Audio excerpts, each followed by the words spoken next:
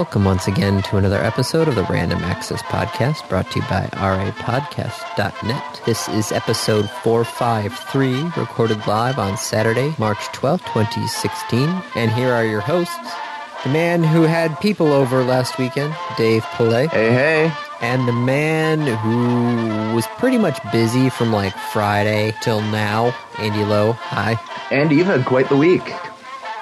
Yeah, I did. Oh, so glad you do. Is it over? Just to check. Yes, it is over. There are a little bits and pieces still not working, i.e. I had to get up at 7 o'clock this morning to verify that the last changeover we did was working again. So, okay. Is it? Yes, it is working. Okay. So, for those who don't know, we can work backwards on this one. Okay, let's go.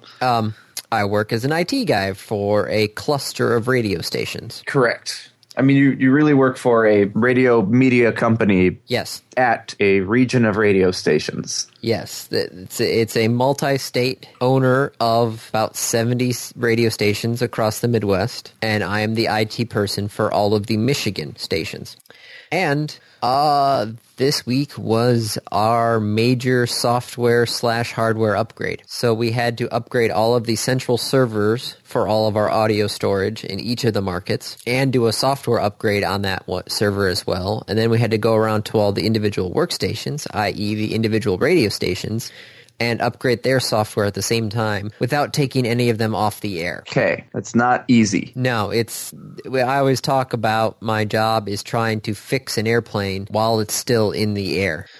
Now, when you say fix an airplane while it's still in the air, I mean, so airplanes have multiple engines, usually. Yes. So you're shutting down one engine and, swapping it out? Pretty much. Is that close enough? That is close enough. Normally, when we take a station off the air, most of the markets are set up that we can actually run it out of another studio. Okay. Or we normally just, luckily for us in the Holland station, Tigers game was going on. And so the local break only happens every mid-inning. So middle of the first, middle of the second. So we waited until after the middle of one inning ended, and we did all our local stuff. And then we brought down the local computer, and we were basically racing the Tigers. hoping that the Tigers were going to have a long enough stretch on their half inning, and how did banking on the Tigers go for you? It worked. All right, good for them. It's one of those things where it's like, okay, we have until the next mid inning before we have to have this box up and running again. Go. Oh, that's awesome. But yeah, no, other markets, we can just I can bring up another computer, redirect everything through that computer, and then we just have however long we need to fix the first one. But yeah, no, this was all of the markets in there, including one market where we had to go from an XP computer to a 2012 server, which is a bit of a jump. A slight change. just a little bit of a change. That was the one where we had an issue with the license key, and so it went off the air Thursday evening at 7 p.m. So I had to get up Friday morning and reset it, and it seemed to be running fine. So I checked it after I got back from curling Friday night. It seemed to be fine. That's why I woke up at 7 o'clock this morning, because last time it ran for 24 hours before quitting. So since I reset it yesterday at 7 a.m., I woke up at this morning at 7 a.m. to check on it, and it seems to be running okay. Yay! I have not heard otherwise, and if I get a phone call from a Lansing area code, I'm going to have to stop the recording and deal with that. Because computers. Yes. And radios. Oh, computers. But, so that took over this week, but we normally record on the weekends. And the backup plan for when Andy is out is that Dave reaches out to a couple people and we try and record. The backup plan is that we run the RTR, that random topic recap that you guys are so familiar with. Backup plan 1 did not work. Even though Brian, one of the previous guests on the show, was literally in your house. Physically here. Physically in the same spot as you. Yep. Okay. That is a true statement. Yes. That is correct. But you decided not to record? We decided not to record. Okay. Correct. So the backup plan is normally I do the random topic recap, right? Mm-hmm. I was a bit busy this weekend. Yeah, a little bit. Yeah, no. Last week, Friday, I had a curling doubleheader, so I was on the ice from about 6:30 p.m. till about let's see, 8, 9, about 11:15 or so. Then I had to quickly go to bed because I had to be up in Traverse City at 11 o'clock to pick up a moving truck. In Traverse. In Traverse City, yes, 3 hours away. Yeah. And then I spent the weekend moving furniture to our new house. Joy. To your new... I'm sorry, say that again? We moved furniture to our new house. New house that we own. Your house that you own. Yes. Congratulations, Andy Lowe. Yay. It's one of the things that I didn't want to bring up at any point because I thought it'd be funny just be like, oh yeah, we bought a house. Yeah, no biggie. Yeah, so we get all of us are on a group chat. All of our friends are on a group chat, and we just get a picture from these two jokers saying, hey guys, guess what? And it's a picture of a very nice looking house with their two cars in the driveway. So my first guess, of course, was that Andy was being an arson and they were about to burn it down. That was incorrect. And so they bought a house. Good job. Thank you. Congratulations on purchasing a house. So now we have to deal with all the fun house stuff. Yep. Welcome to the club. But luckily, I already now own a lawnmower. Good. We don't need a snowblower, hopefully, for the rest of this year, so we won't have to worry about that until next year. I mean, it's March. That's what I'm saying. I'm right? hoping. Yeah. That might be a, very silly hope. Now I'm just curious. Let me check the weather right now for Kalamazoo. 10-day weather forecast. Rain, less than an inch of snow. Okay, that's not a lot of snow. It's just a little bit of bit of snow. I can deal with that. But you have to look at the historical data, Andy, and start looking and seeing how often does it snow after this date? Where do I find that on? You look for average snowfall by day of year. All in Michigan. In the U.S. climate data. Average annual snowfall in Michigan, January, February. No, I want March. This only goes till February. What the hell? What site are you on? WeatherDB.com. Why? Where are you? I was on usclimatedata.com. Now I'm on currentresults.com/weather. Michigan. Let's go with March. So average snowfall for the year in Grand Rapids is 75 inches. March snowfall average for Grand Rapids, 8.3 inches. Holland, Battle Creek is a closer one, so that's 6.2 inches. Okay. So we have a possible 6 inches of snow this month. Yep, average. Yes. Average. I think I'm okay with that. All right. We have a shovel. Granted, we also have a sidewalk now that we have to keep clear. Yep. But yeah, no, so I was busy completely that weekend and then completely this week. So I did not have a chance to do... You've been pretty, non-communicado. You just are out. Yeah. You've been busy. Yeah. So that's why there has not been an episode 453 until now. Okay. Well, with all of that... Should we actually do episode 153 or 453? Now that we've apologized for not doing episode 453? Yes. That's really what that was. It was a lengthy apology. So, yes. Ladies and gentlemen, we're sorry for missing the week. We do not like missing weeks, but it did happen. And there was no way around this one. Unfortunately. Yeah. All right. Wow. So, other things have certainly been happening in the last 2 weeks. Yes. Very more of this FBI and Apple thing, and a lot of companies getting on board with that. It's really great, though, is... primaries. How was the primary in Michigan, Andy? I did not have a chance to vote. Really? I was literally too busy. I got up... Wow. I really have not been home at all this week. I do believe before 9 p.m. any night. Wow. And I'm still, getting up and going to work at my normal time. Yeah, damn. Like I said, I've been busy. You've been busy. Okay. Well, let's, I guess we can just talk about the actual topics then. Yeah, I know. Bernie Sanders technically won Michigan, but he only, I think, got 7 more delegates than Hillary Clinton, so you can't really call it a big victory. I mean, The trick with that is it was more than they were hoping for, as I understand it. I don't know. The Democratic one is weird because of the superdelegate thing. Yeah. Like, if you were to switch all the superdelegates to Sanders, then Hillary just has a very slight lead. But yeah, there is one today. Yeah, D.C. Washington, D.C. Okay. So actual topics then, like Yes. real things. What's up with the Batmobile? There was a court case where a guy was building cars Yeah. to look like the Batmobile. Yeah. And then selling them to people. Okay. There's a licensing issue in there. Well, yes, because the DC sued him for that, saying, hey, you can't do this. It's a licensed character. And he's like, it's not a character. It's a car. Yes, but that's still intellectual property. Yeah. So it started going through the courts all the way up to the Circuit Court of Appeals. And then... That's the one on the West Coast, right? Like Yes. California? Yes.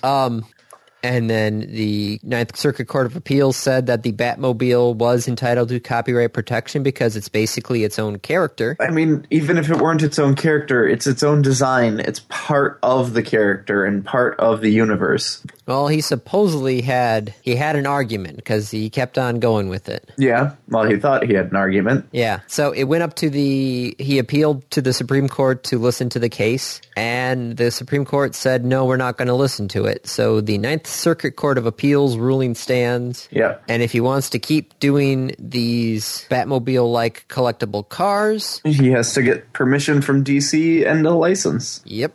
I mean, oh darn, go to DC and say, look, I bet you if he had gone to DC first and said, can I do this? They probably would have said, let's see it first, and then said, yeah, go for it. There's a guy here in Kalamazoo who built a tumbler. Yep. You found it when you were doing canvassing, weren't you? Yep. That was a bit of a surprise. We're just like, huh. That's a Batmobile. Yeah. The guy was a jerk, too. Well, I mean, yeah, but those two things are not really connected. It's just he didn't want you to gawk at his car. Well, if he wanted me not to gawk at his car, he shouldn't have left it in an open garage and then not filled out his census form. Oh, poor Andy. Ah. So there you go. Fun opening topic. Someone made a Batmobile. And DC wants their cut. DC wants their cut. Okay. Slightly more sad news. Lionhead Studios is closing. Yes. Actually, I don't know if that's really sad news. Come to think of it, the last game that Lionhead actually made that was good was Fable. Or at least the Fable series. And that was a long while ago. Yeah, so it started with Black and White, which was an okay game. Oh my god, it was an amazing game. You shut up. I could not get past the frickin' tutorial island. It's not that great. Black and White. It's not a good game if I can't even complete the tutorial. Or you're just not a good player. Yeah, They're like, hey, pick up this guy and drop him here. I did that. Hey, pick up this guy and drop him here. I just did. Well, maybe you glitched it. It was not a perfect game. There were there were definite flaws in it. Now, I do have to say though, I did enjoy the movies, which was I think 2004 they came out with the movies. Oh yeah, that was them. That was Lionhead. Which was Do like I still have that? Could I even play it if I did? I don't know. I still have the discs here. I could see if I could try and install it on... I don't have a disc player. The movies, Lionhead Studios, not running on Windows 10. Oh. Yeah. So the movies was a theme park, essentially. It was the Roller Coaster Tycoon of movies. Yeah, Roller Coaster Tycoon of movies. And you could actually create movies in the game, kind of like Sims sort of thing. So it was fun to see what people were doing with that. But yeah, no, it was like Roller Coaster Tycoon for the movie industry, which I enjoyed because movies. But yeah, no, beyond that, it's like, what have they been doing? They got bought by Microsoft and then, yeah, nothing. Really? Nothing? Yeah. Nothing good. Yeah. So they're closing up shop. I mean, Peter Molyneux left a long time ago. Yeah. And he was kind of the driving creative force behind it. I Googled Peter Molyneux just to see what he's up to. The second result is serial overpromiser Peter Molyneux promises to stop overpromising. Yeah, that's not going to happen. No. I haven't seen what he hasn't really done many. He did a game called Goddess recently. Oh yeah, I remember hearing that did not go. It has not gone well. He is a superpower. Peter Molyneux has a superpower because somehow he gets people to keep getting hyped up about his games. He's like the opposite of Uwe Boll. I don't get it. I don't know how he does it. I don't know why he does it. I don't know. So yeah, so that's closing. So it's one of those classic companies, but then you're like, what have you done for me lately? Nothing good. Nothing good. Nothing so there was a Jeopardy Kids thing recently, and I just sent you the link for it. Hey, I just met you. This is crazy, but here's my number, so call me maybe. Yeah, we went there. They use the lyrics of Call Me Maybe as the categories. That's good. Yeah, and it was pretty crazy because they made all the categories make sense. Yeah. Oh, that's good. Yeah. Dave? Yes? This article is from 2013. Really? Yes. That's kind of funny. That just made its round on the internet very recently. So, old news. Fun old news. New news. Raspberry Pi Trace. Raspberry Pi number 3. That's what I said. Well, yeah. So these things keep getting more and more powerful. Yes. And they don't go up in price. No. That's really weird. Some people have found for $5 more, you can get one that's, way better. Really? Yeah. Okay. 2 gigabytes of DDR3 memory, where the Raspberry Pi only has 1 gigabyte of DDR2. Okay. Also has HDMI 2.0 and Ethernet. Does it still have the GPIO? I do believe so. Is it still really small? Yes. It also has a built-in heatsink. And it supports Linux? Yes. Where does one buy this? Well, that's the thing there, is the company that's making those. Once the article hit, the company has run out of stock. They were not expecting the sudden influx of, hey, if you spend $5 more, you can get this way better thing over here. Did they not actually understand that their product was superior and that people might be willing to pay $40 instead of $35 for a mini computer?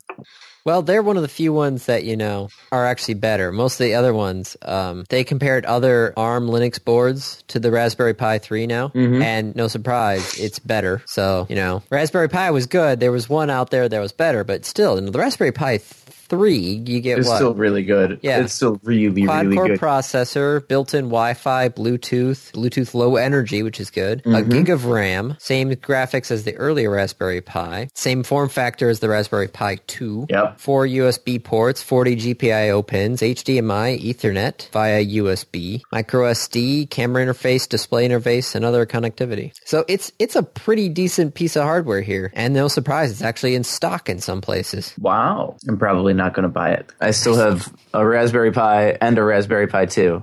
Hey, look, my Raspberry Pi B Plus is literally sitting right here. Yep, right next to you. Right in my hands. Have you done anything with it? No. Okay. It's so cute, though. It's so tiny. It's so tiny. It's so cute. It's so tiny. Oh, look at you. Who's the little tiny Linux board? Yes, you are. Yes, you are. You sound like a Muppet. Yeah, I probably do. I'm not sure how comfortable I am with that. Is that this is the box for it, right? Plastic box? Yep, okay. Focus. Sorry, I'm closing up the box. Closing up the box. Okay. E3 is still 3 months away.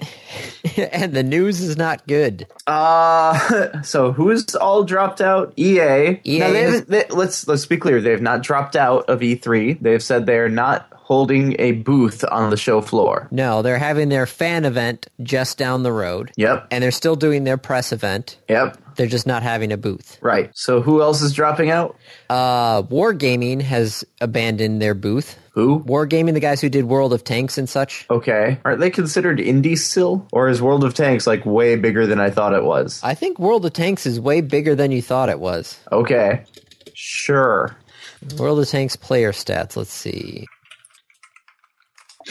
No, I don't want stats of my thing. I want to know what's the player base? 7.9 million in the US. That's not bad. That's not bad.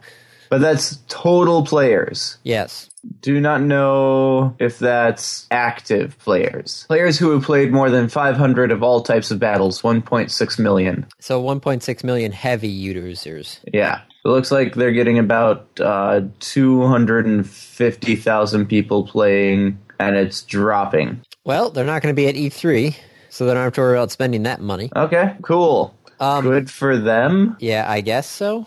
Disney is dropping out as well. So that's the Disney Infinity gaming thing? Yeah. Okay, because we can't guess what that's going to look like. Yeah, it's going to be more of the characters. No surprise. Yep.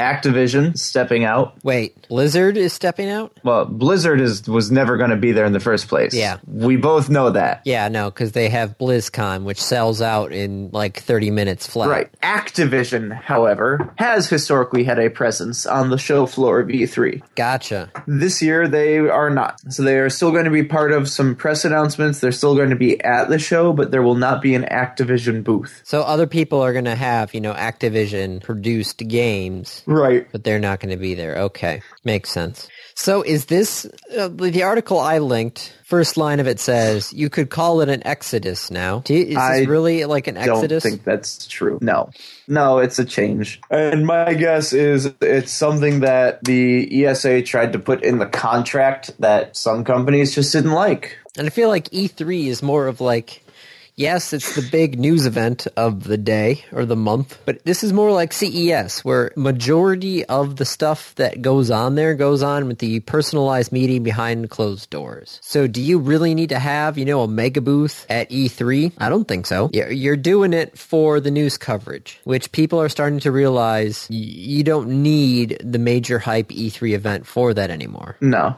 the industry has shifted to the point where it's just there. Yeah. Now, is there always a focus on E3? Yes. So you could do your announcements. You could still, EA is the perfect example, is they're doing their press event. They're doing their own little thing where they can control the message. They can control the crowd.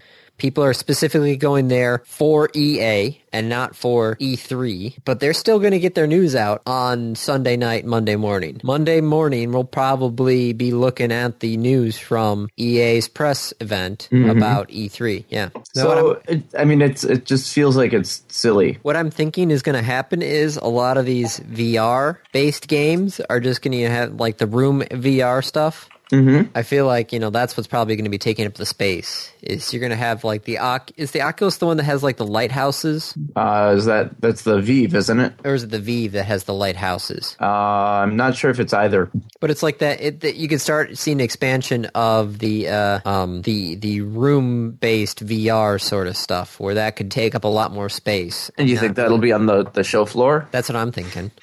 Bunch of people with, goggles over their eyes, just like that Samsung press release at the Mobile World Conference. Could be. I don't know.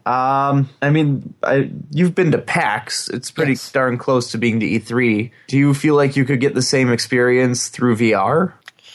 Granted, they have different purposes. PAX is there to be a community event. It's there for people to get together. E3 is a press conference. Yeah.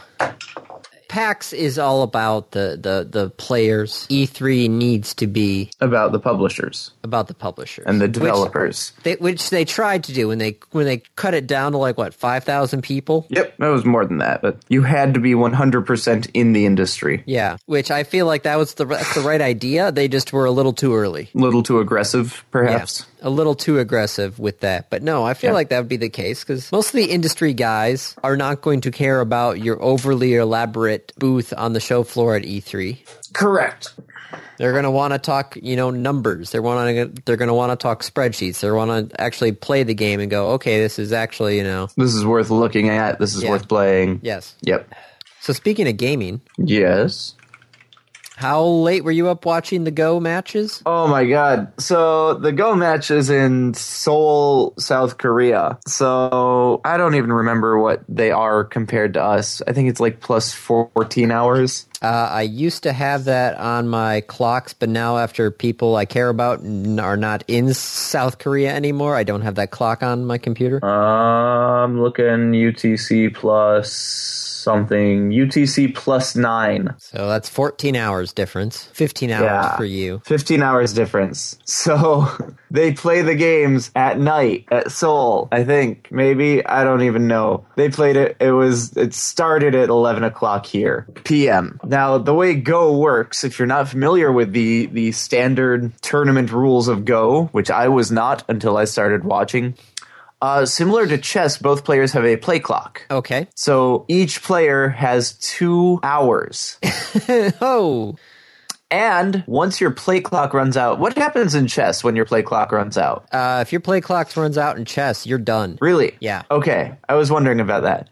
In Go, when your play clock runs out, you go into overtime. In overtime, you have 1 minute to make your move. Huh. If you make the move in 1 minute, then the next turn, you have 1 minute. And you continue to get 1 full minute to make your turn, as long as you make your turn within that minute. If you don't make your turn within that minute, you go into second overtime, where the same thing happens, and you get 3 overtimes. So games of Go take a long time. In fact, it's considered really, really, really, really bad form if you lose with time on the clock. So the unwritten rule is you want to use up all of your clock. You use up all of your time. If you lost and you still have time on the clock, it means that you were not looking hard enough. You did not spend enough time looking for solutions. So I watched AlphaGo, which is Google's DeepMind neural network Go playing computer, beat Lee Sedol, who is one of the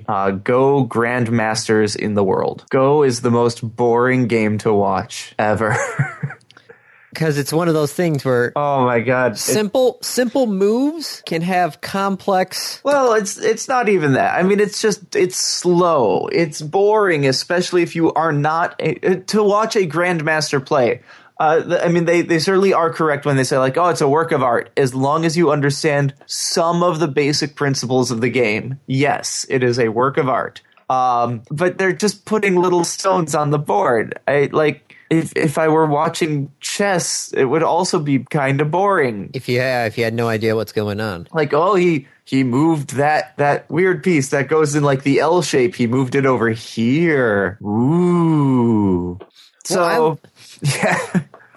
I actually have watched all 3 matches. I did not watch the first 2 of them live. They happened during the week, and I cannot stay up till 4 a.m. during the week. Now, what was your reaction to the fact during the second match where the computer basically pulled a move that nobody understood? It was really funny to watch. So if you just watch the game, it's boring as shit. But one of actually both of the commentators are Go players. And one of them is, so in Go, because it's an Asian game, it's Japanese and Chinese, uses the Japanese ranking style for players and player knowledges. And so similar to how in like karate you have belts as you go up, it's the same concept as that, except it's not a belt, it's just called a dan. So a 1 dan it's like the introductory master level. If you are 1 dan, it means you are good at this. You know what you're doing. 9 dan is the top. 9 dan, if you are 9 dan, you are just one of the best, period. And so Lee Sedol is a 9 dan player, and the commentator is a 9 dan player. So he knows the game in and out. He knows the moves, the strategies. Like, he looks at the board and has it memorized. That kind of player. And so just watching him say like, okay, so they're doing this and this and this, and so this is what's going to happen here, and this is what's going to happen here. There's going to be a conflict here about mid-game. There's going to be a thing over here late game, and yeah, this looks pretty good. And then he'll like make predictions of like, I think he'll go here, and then here, and then here. And then 15 minutes later, when they've taken those 3 moves, they are exactly where he said they would be. So that was pretty fun. The best part was in game 2 when he looks at the screen because they updated the board, and he's like, okay. And so he goes to update it on his giant magnetic board, and he puts the piece down and then looks at it. He looks back at the screen and frowns, and he moves the piece on the board, and then he looks back at the screen and frowns, and he moves the piece back. And like, he's not sure that he put it in the right spot because he doesn't understand. Like, that was a what they termed an original move, that the computer was not copying someone else. It was not going off of a different game. He was pretty sure that it was totally new. And so he looked back and forth between the screen and his board to make sure he had everything right. And then he stared at his board for a minute. He's like, huh. And you could just see this expression on his face of like, that's really cool. Yeah, look at that. Okay. Yeah. He starts nodding. Lee Sedol at that point got up and walked away from the board. From what I heard, it's like he just got up and went to the bathroom. So I mean, again, these guys are as good as you can ever think of, like a chess grandmaster like Bobby Fischer, Garry Kasparov. These guys are better at Go than those people are at chess. Yeah. So he looked at the board and had the whole thing memorized and then went up and went to the bathroom. But yeah, it took him like 15, 20 minutes to respond to that move. It was really funny. Now, so the computer beat him 3 games to nothing. Yeah. Best out of 5. Best out of 5. They're going to play all 5 matches. Okay. But the AI beat the human player. And the first 2, so the very first one, the human player was not playing like himself very much. Like I read a lot of the analysis on this, and I listened to a lot of the other Go experts, and it looked like in the first game, he was essentially trying to trip up the computer, and that did not work. The second game, he played a very, very, very defensive game, and that did not work. And so the third game, he tried playing as himself, which is to say he did what he would normally do against a human player, and the computer beat him. I also heard supposedly rumors that there was like a meeting of the human minds to try and just figure out something after the second match. Yep, because there was a day between the second and third match. Okay. There was a full day, and so he and a couple of the other Go experts started looking at the matches and deconstructing them and saying, like, what are we missing? Where did we go wrong? He was not happy when he surrendered last night. Well, understandable. Like, really not happy. When he first said it, he thought he was going to win all 5, or at least 4 out of the 5. Yeah. No, he's been pretty solidly beaten in 3 of the games so far. So where does it go? Yeah. I didn't mean for that. I swear I did not mean for that. Well, there's 2 more matches. He might still win those, but he lost the set. He lost the game. I don't know. I mean, what are the immediate consequences? Nothing. We have a computer that can now beat a Go grandmaster. Well, this is kind of like Watson, where it was like, okay, Watson solidly spanked us. Yeah, it took us over in Jeopardy. We still play Jeopardy. Yeah, and Watson is now, working in call centers and medical fields and the whole 9 yards. Yep. So it's the same thing now. It's like, okay, we just basically took the most complex game humans can think of. It's not the most complex. It is not at all the most complex. The reason why computers couldn't play it wasn't due to complexity. It's that computers, historically, for playing games, tried to predict the next move by looking at what are all of the possible moves. And there's just not enough processing power for that. There are too many possible moves. So most of the time, especially with like Deep Blue and other things like that, it was more of a brute force attempt. Yeah, it was a brute force attempt at winning the game. Yeah. And AlphaGo didn't do that, because you can't in Go, not to any realistic degree, not to playing against a grandmaster. At what point do we say the computer is actually thinking? That's a tough one. At what point is it different when a human learns versus when a computer learns? Well, from what I gather, the computer basically taught itself, right? No, not entirely. So it starts by... it did end up teaching itself, yes, but it starts with a seeded database. They plugged in like 5,000 games of Go and said, here are the games, here are the moves, here's the order that things happened, here's the rules of Go, and now go play against yourself. But at what point? I mean, this is Whopper, right? Yeah. This is War Games. This is a computer that taught itself.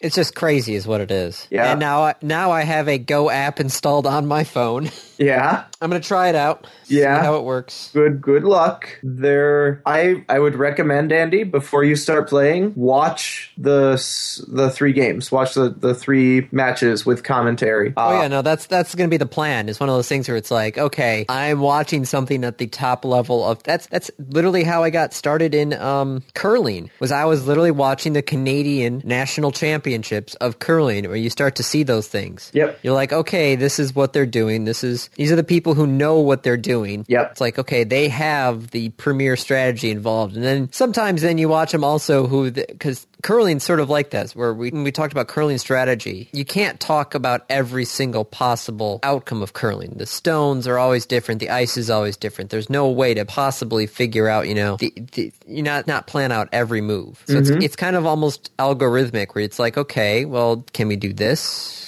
All right. Well, most of the time, okay, if we're doing this, then we want to do this, and it's seeing their mindset about figuring out how they want to play the game. I can tell you, it's honestly changed how I've played my game, and most of the time, that's been a good thing. Sometimes not. Cool. Yeah, watch the matches. Watch them at like 1.25 or 1.5 speed, but watch the matches. Yeah, no, I'm not going to sit around for 4 hours doing that. I got other shit to do. I was wondering why they were talking so slow yesterday, and then I realized it's because I watched matches 1 and 2 at 1.25 speed.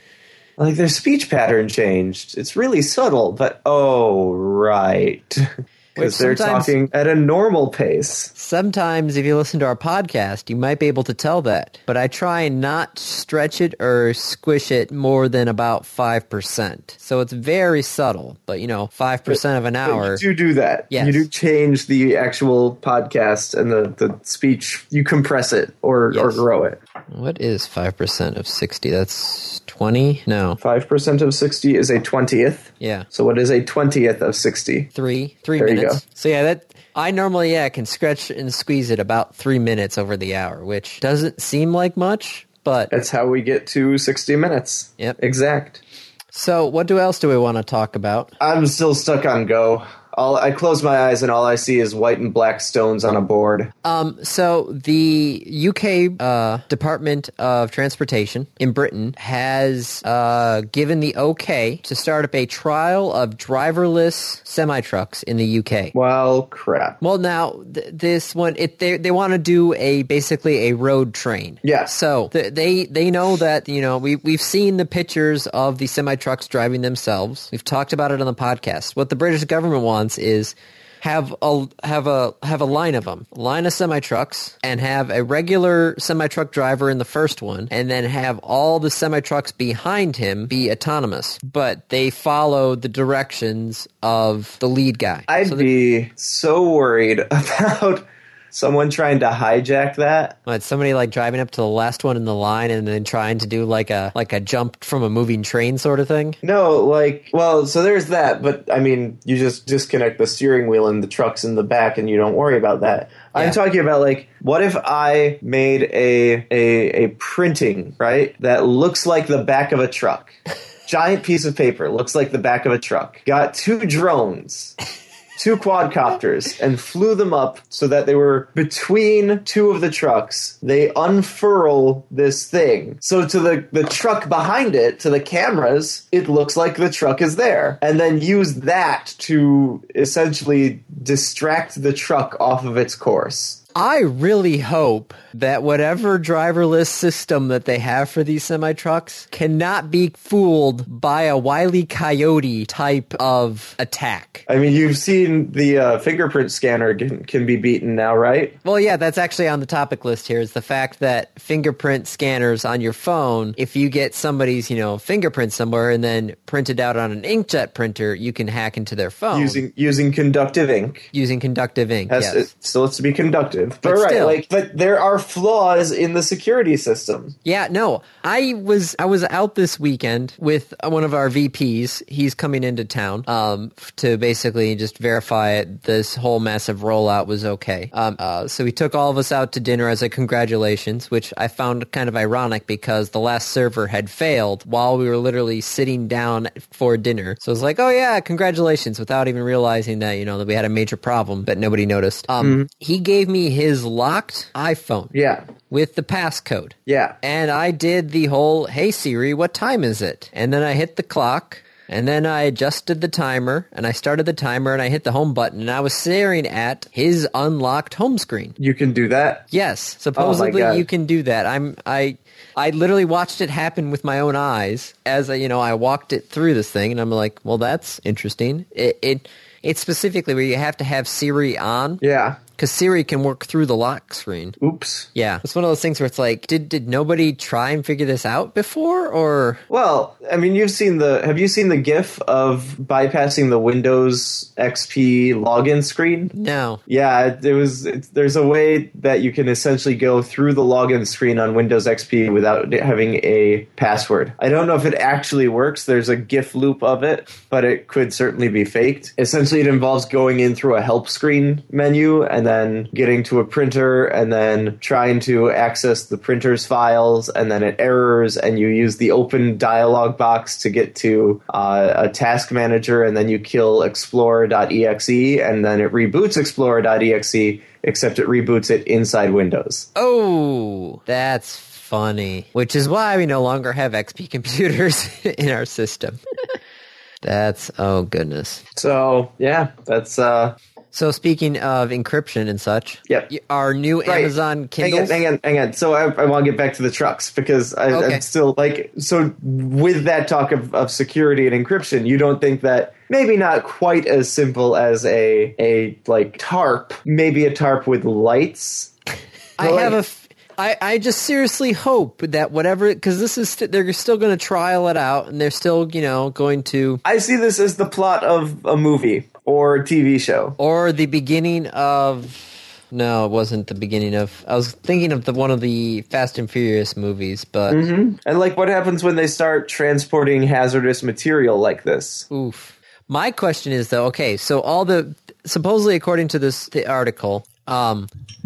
all the other trucks following the lead truck are the main drivers there to make the decisions that the autonomous vehicles cannot. Right. And so the rest of the trucks are going to follow him. Okay. What happens if he gets into an accident? Is it literally going to be like a train where you just oh crap, this is going to be bad? All stop. Hopefully they all stop. But if one of them the first guy goes out of control, are all the rest of the semi-trucks literally just going to follow him like lemmings off a cliff? That would be awful. That would be awful. That's my question when I read this, going, what happens if the driver in front makes a mistake? What happens if the driver in front steals all the trucks?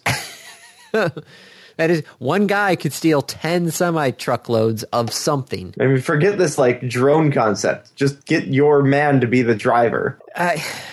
Humans are going back to the question or the statement, humans are the weakest link in cybersecurity. Yep. Always have been. Yep. Okay. Falcon 9S. If you want to talk about space, Falcon, they launched, that was a couple of weeks ago. They kept on getting delayed and delayed and delayed. It launched, satellite got up there correctly. The Falcon rocket landed on the drone ship, but a bit too hard. Yeah. Again? Well, this one, they weren't expecting to be able to recover it because of the higher orbit it had to go into. So it had to burn a lot more fuel and go a lot faster in order to get up there. Okay. So its re-entry speed was going to be on the high side. So they were not expecting to recover this one. But earlier on March 9th, so a couple days ago, SpaceX president says they're going to conduct 16 more launches this year, including the Falcon Heavy, which is going to be basically their heavy-duty Falcon 9. And she's expecting that once they get this Falcon 9 reusable thing working right, it's going to cost about 30% less to launch with a previously used first stage than it would be with a brand new rocket. So 70% of the cost. 70% of the cost. So a space launch with a Falcon 9 reusable one would be around $40 million. Cool. So yeah, that's one of those things. It's like, you get to save a third of the cost. And then you're like, a third of the cost in the millions of dollars. That's a lot of money. That's a lot of money, yeah. How much have they spent developing the reusable rocket? That's an excellent question. At what point does it become profitable? That is another excellent question. One that we probably would have to get people who are way above our pay grade on the podcast to answer that. Yeah. Microsoft has added a new feature to one of their products, Oh, which is to say the Microsoft SQL Server line of products. okay. You familiar with Microsoft SQL Server? I've been looking more at Postgres SQL rather than Microsoft SQL. And that's because Microsoft SQL is friggin' expensive. Yes, But it's really, really good at what it does. I don't doubt it. It also required Microsoft SQL Server. It was a Windows server. Okay. It now runs on Linux. Hey, that could be interesting. And by now runs, it means that sometime in 2017, they're expected to put out a Linux version. Which is because, so we run Dell servers on all our heavy duty stuff at work, right? Mm-hmm. A lot of people on some of the message forums have said, like, Dell hardware, Linux operating system, closest to bulletproof that you can get. Okay. So it's one of those things where it's like, well, that would be interesting, but, all our stuff is Windows-based. And SQL Server. That could be interesting. Yep. That could be really interesting. Because, everybody, in the back end, everything runs on Linux. Infrastructure is Linux bread and butter. Yeah. It's just once you start getting out to the users, then we start looking at Windows being the bread and butter for everybody. But the back end has been Linux territory, hands down, and this could be interesting. Do you, by the way, at work, do you use 32-bit computers still? A couple of them are left on 32-bit Windows 7. Are you familiar with the 2038 problem? No, is it kind of like the Y2K problem? It is almost exactly like the Y2K problem. The 2038 problem is that in Linux, time is represented by a 32-bit number. Oh, going back from the epoch. Oh. Yeah. Ruh-roh. January 19th, 2038. Ruh-roh. You want to guess what date it'll be after January 19th, 2038? At 3:14 in the afternoon? December 13th, 1901? Hang on. I'm watching the same animation that you're looking at. Yeah, December 13th, 1901. Oops.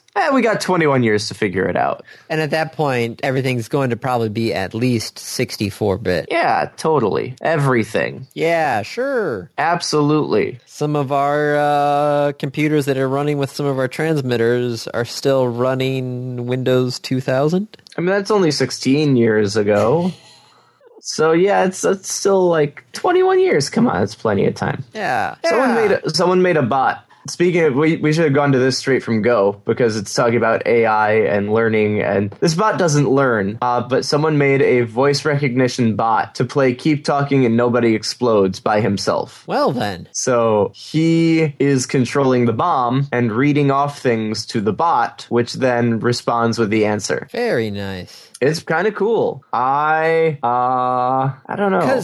Because the looking at the bomb manual, it's basically just a bunch of if this, then that. Yeah, which computers are perfect for. Right, but at the same time, the fun of the game is communicating back and forth. Well, sometimes people have fun in different ways. He probably has a hoot programming this thing to do exactly what he wants it to do. Maybe. It's literally like the same guys who programmed a computer to play Go. They're like, that's... I mean, they had a little more. Yeah. They did just a tiny bit more. Yes, but they still... wrote it in Ruby, too. They wrote it in Ruby? This guy. Oh, this guy, okay. No, the Go player is Ruby. Yes, this guy. Yeah, the Google AI, you can download it onto your cell phone if you want to. Yeah, sure. No, this one was written in Ruby. Well, it's one of those things where it's just like, okay, half the stuff with that golden potato thing that I was doing when Portal 2 was coming out. Yeah. Half the stuff that we had to do there, you honestly had to program things in order to get it to work right. And so that was part of the fun, was like, okay, what do we need to do in order to get this to work right on this game? And then people were writing scripts for all the stuff there, because at one point you needed like people to potato power things, and so they were people doing the calculations and the scripting and all that other fun stuff. It's fun to do this sort of thing. I get excited when I write a frickin' script out in command line and somehow it actually works. Yeah. Which reminds me, I have to go check on one of my command line scripts because it's not working. Oh, no. Yeah. That's what happens when your drive mapping goes all out of whack. Yep. But hopefully this will be better. I'm thinking about making a smart mirror this summer, and so I'm trying to think of what things I want it to be able to do, like voice recognition and image recognition.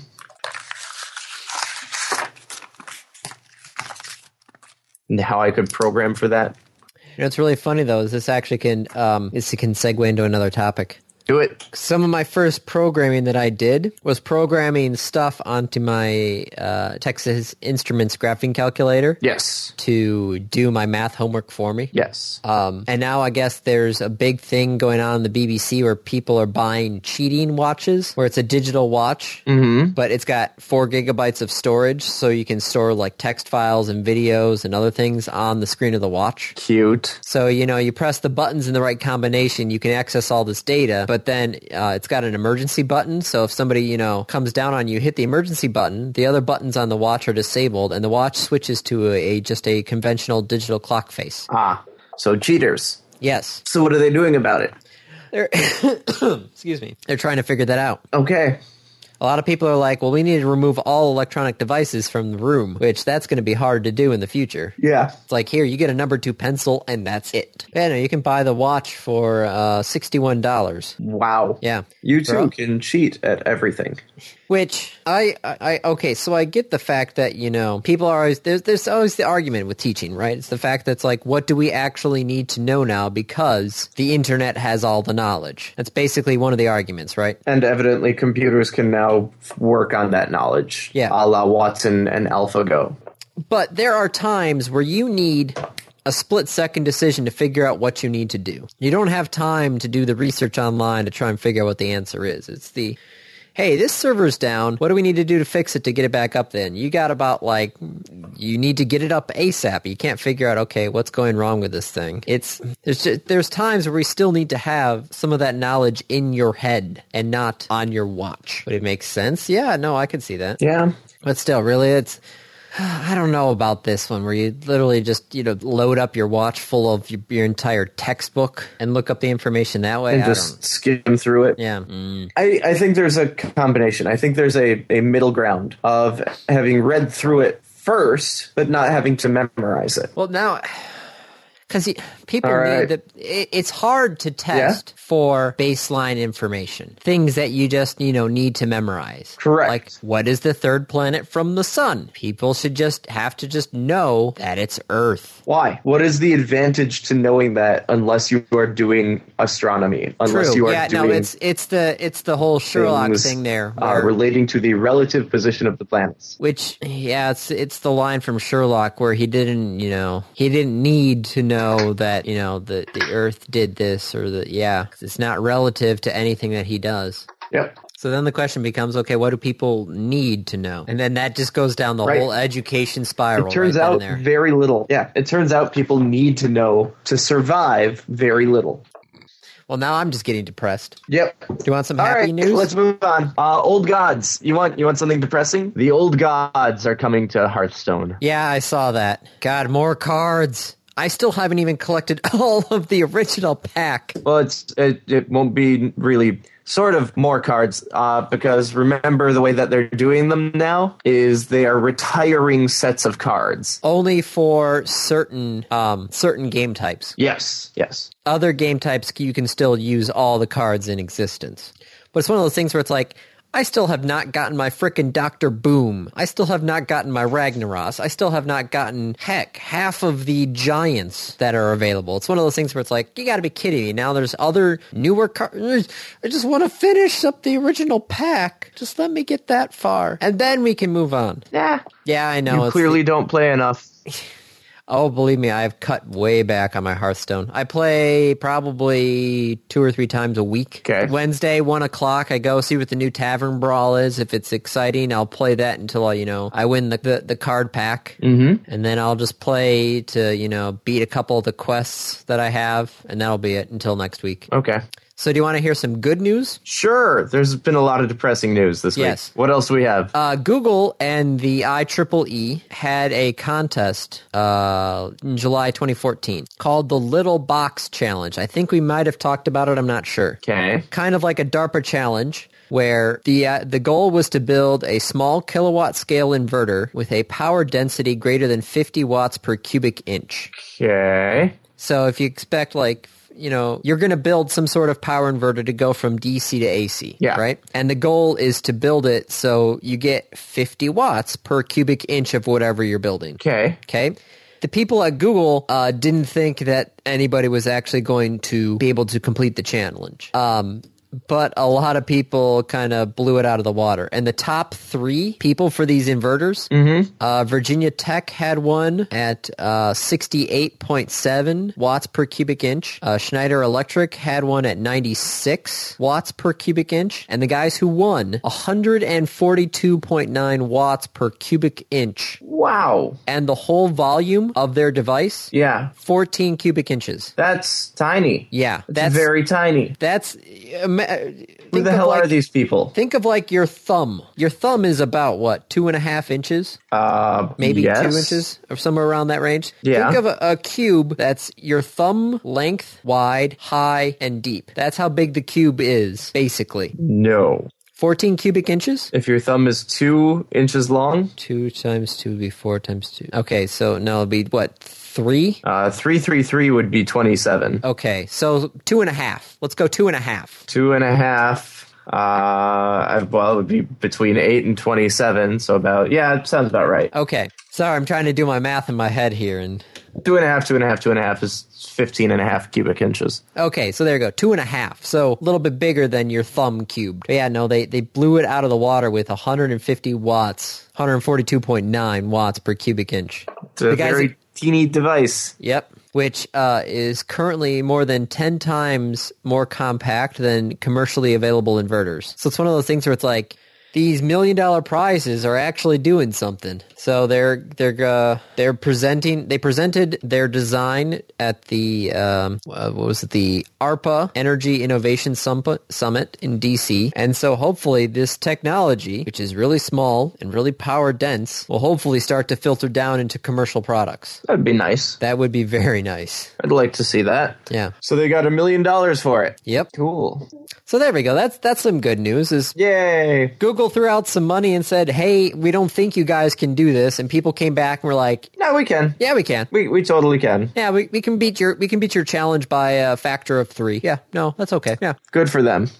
Good for them. Speaking of small things, do you want to go on to the random review? Because we're about that time. Sure. What? Small things for the random review. Yes. It's my review. Yes. I would like to review the Miracle Grow Aero Garden. Miracle Grow Aero Garden. How big is this thing? It's actually not that big. I have the 6-pod, which goes in the corner. It's designed to go into a corner. Okay. And so it takes up it comes out like a foot from the corner. So I have a deep corner in my kitchen where the cabinets are. Yes. That is very difficult to actually get to, and it's where we've just been storing the knives because there's nothing else that you want to put there. I put this there instead. Understandable. So you're getting fresh herbs? Once they finish growing, yes. So I bought this, was on sale, decided I was tired of throwing out parsley and throwing out green onions, and so I went and grabbed this, and it's very interesting. It is absolutely like no hassle. Once every 2 weeks, so when I take out the recycling, you feed the water, you put it in this little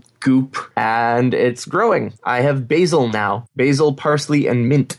And I've also bought a set of blank seed pods, of empty seed pods, so that I could grow other herbs. It's kind of funny, though, if you go and look through the reviews on Amazon, a lot of them tend to come from Colorado and Washington.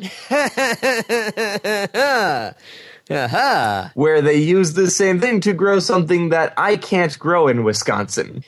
Excellent point. Nor am I planning on growing that in Wisconsin. I am doing this for actual, herbs for food. Like mint and parsley. You could put some mint in your brownies. Yes, mint. And it's kind of cute because so it's sell them the razor and then sell them the blades. Yeah, so this one is you have to buy the pods. The pods? The little proprietary pods. I suppose I could try and get them 3D printed. That would be cheaper. But really, you just buy the pods, whatever. And so then they last for quite some time. They are designed to last for a season. They are designed to grow much faster. And you have fresh herbs. Wow, a 6-pod thing is only $15? Yeah, the pod refills. Yeah. Yep. And the Grow Anything, the one that's empty pods, is $14. Very nice. So yeah, just you can go keep using it. It's really nice. You set it up. It's bright. Holy shit, is it bright? Well, it needs, sunlight. Yep. Well, it needs to fake sunlight. Yeah. And it just runs, and I don't have to do anything with it. I turned it on, and it's just going. It turns off. It does a whole day-night cycle for the plants. It's essentially a nightlight in the kitchen now, except it actually turns off during the middle of the night. So mine came with the which one did it come with? The Gourmet Herb Seed Pack, which has basil, chives, cilantro, parsley, dill, and mint. That could be interesting. Granted, now that I have a backyard, I could actually try. Yeah, I have a backyard too. This is easier. There are some problems with the backyards. One is snow is a good one. One is snow, so the winter. Two is, if you put it in the backyard, you are not the only one that will end up eating from it. Like the deers and the bunnies. Right. A deer in your kitchen would probably not be... I don't have to worry about the bunnies. Yes. If I were to grow it outside, well, I had a raspberry plant in the back. Had. Who ate it? I don't know. It's gone, like, to the roots. Ooh. Yeah, I don't think I'm not sure if we have bunnies or squirrels back in our area. We'll have to wait and see. I have both. I have squirrels, I have ground squirrels, I have chipmunks, I have rabbits, I have raccoons. Yeah. But no, these are really nice, and it adds a little bit of light and a little bit of color to a kitchen. Yeah, no, we've got a couple of spider plants we're trying to figure out, because plants are nice inside. They are. I like having plants they inside. Are, sometimes. Yeah, you got to make sure, if you have pets or small children, that they're not toxic. Yeah. Yep. Which is funny, because some of the plants that are best for our atmosphere... Totally toxic to eat. Totally toxic to eat. So yeah. Miracle Grow Aero Garden 6 LED. I liked it. I like it a lot. I also got it when it was on sale, and so I would recommend picking it up if it goes on sale. It was about $95. Yeah, this current price of... what is this one? 140 is the current price. Is a little high. Just a little high. Just a teeny, tiny, squeaky bit high. But yeah, if you can catch it when it's on sale, that's awesome. So I got mine for $99. I'll have to keep that in mind. Yep. Okay, random topic. Yes. Speaking of small things, if you were sent to live on the International Space Station for 3 months, and only allowed to bring 3 personal items with you, what would they be? Now, this must be in line with the current International Space Station rules of no more than a total weight of 1.5 pounds. And when they say weight, they really mean a total mass of 1.5 pounds. Yes. Right? Yeah. Because if it were a total weight of 1.5 pounds, I would take like a plastic bag filled with helium so that I could take other things that were heavier. I don't think that would fly. No, I don't think NASA would. How much helium are you bringing? Why? Just a couple like cubic feet of helium. Because I really want to bring my Xbox up there. Yeah. I got to counteract the weight. What would I bring for 1.5 pounds? 1.5 pounds. So like a stuffed animal. Yeah, I'd probably bring a stuffed animal. I would bring my Kindle, whose current weight is 13.19 ounces. You don't think that NASA would be providing you with like a laptop? No, you're right. They probably would bring you in a laptop. Right. I'm like, well, I bring my phone. No, not going to bring my phone. No. Not going to get service up there. No. They not provide gonna get that. Can you hear me now? No. Hello? Hello. Hi. Hey, what if I just shout out the window? No? Okay. Yeah, probably like a stuffed animal. Maybe an earring. Is an earring a single personal item, or can I bring like my earrings as a personal item so that I can swap them out? That's a tough one. So yeah, so NASA's going to give you all the electronics you want. Right. They give you electronics, they give you food. Yeah. Besides, 1.5 pounds of food is not exactly a lot. No, that's not a lot. I can take how the hell are you supposed to put salt on your food? I think they do. It's not. Is it a liquid salt up there, or? Well, I was thinking I would take a canister of Lowry's seasoned salt, but I wouldn't be able to actually put it on the food. Salt shakers don't work. No, they wouldn't. And the salt would go frickin' everywhere. Right. So that can't happen. Salt and pepper are available, but only in a liquid form. So they have liquid salt Yeah. and liquid pepper. Hey, look, there's a picture of the liquid salt and liquid pepper. I'd have to go with like a stuffed animal or a blanket. Maybe my tiny little camera.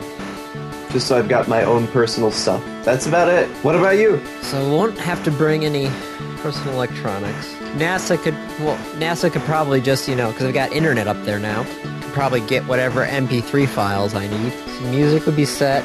Anything electronic would be set. What would I want to bring up? Any minute now.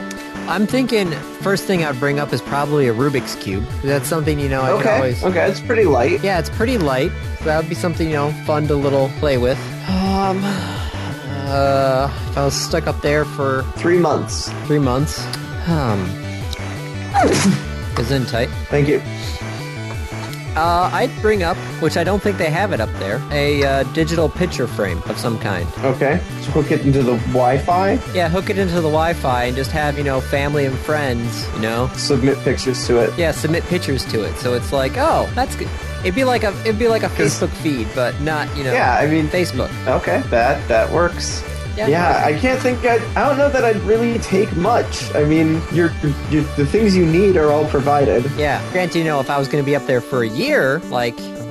Scott Kelly. If I was up there for a year, that would be That'd be a.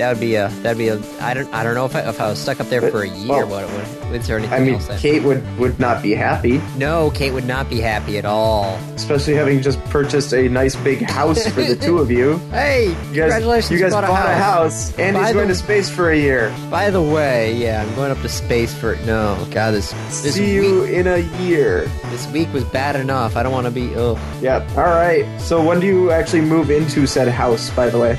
We've been moving stuff slowly, a little bit at a time. So we got to give, we had to give notice at the apartment complex. Yep. And the last thing we want to do is give notice before we actually have the house. Yep. In case something happened with the closing, and then we'd be homeless. That would not be good. No. So it's the transition stage. You're right now. currently moving things in. So when do you move into the house? I think we're going to try. When will that become your primary place of residence? And I don't mean like legally. I mean like when do you guys start sleeping at the house? We're actually going to try that this weekend, actually. Cool. So, well, good luck. Thank you. And congratulations. Thank you. And I guess with that's a wrap.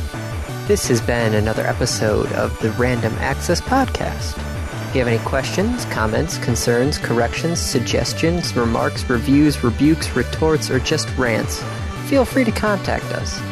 You can find us on Twitter at RAPodcast or send us an email at mail@rapodcast.net. Thank you for listening.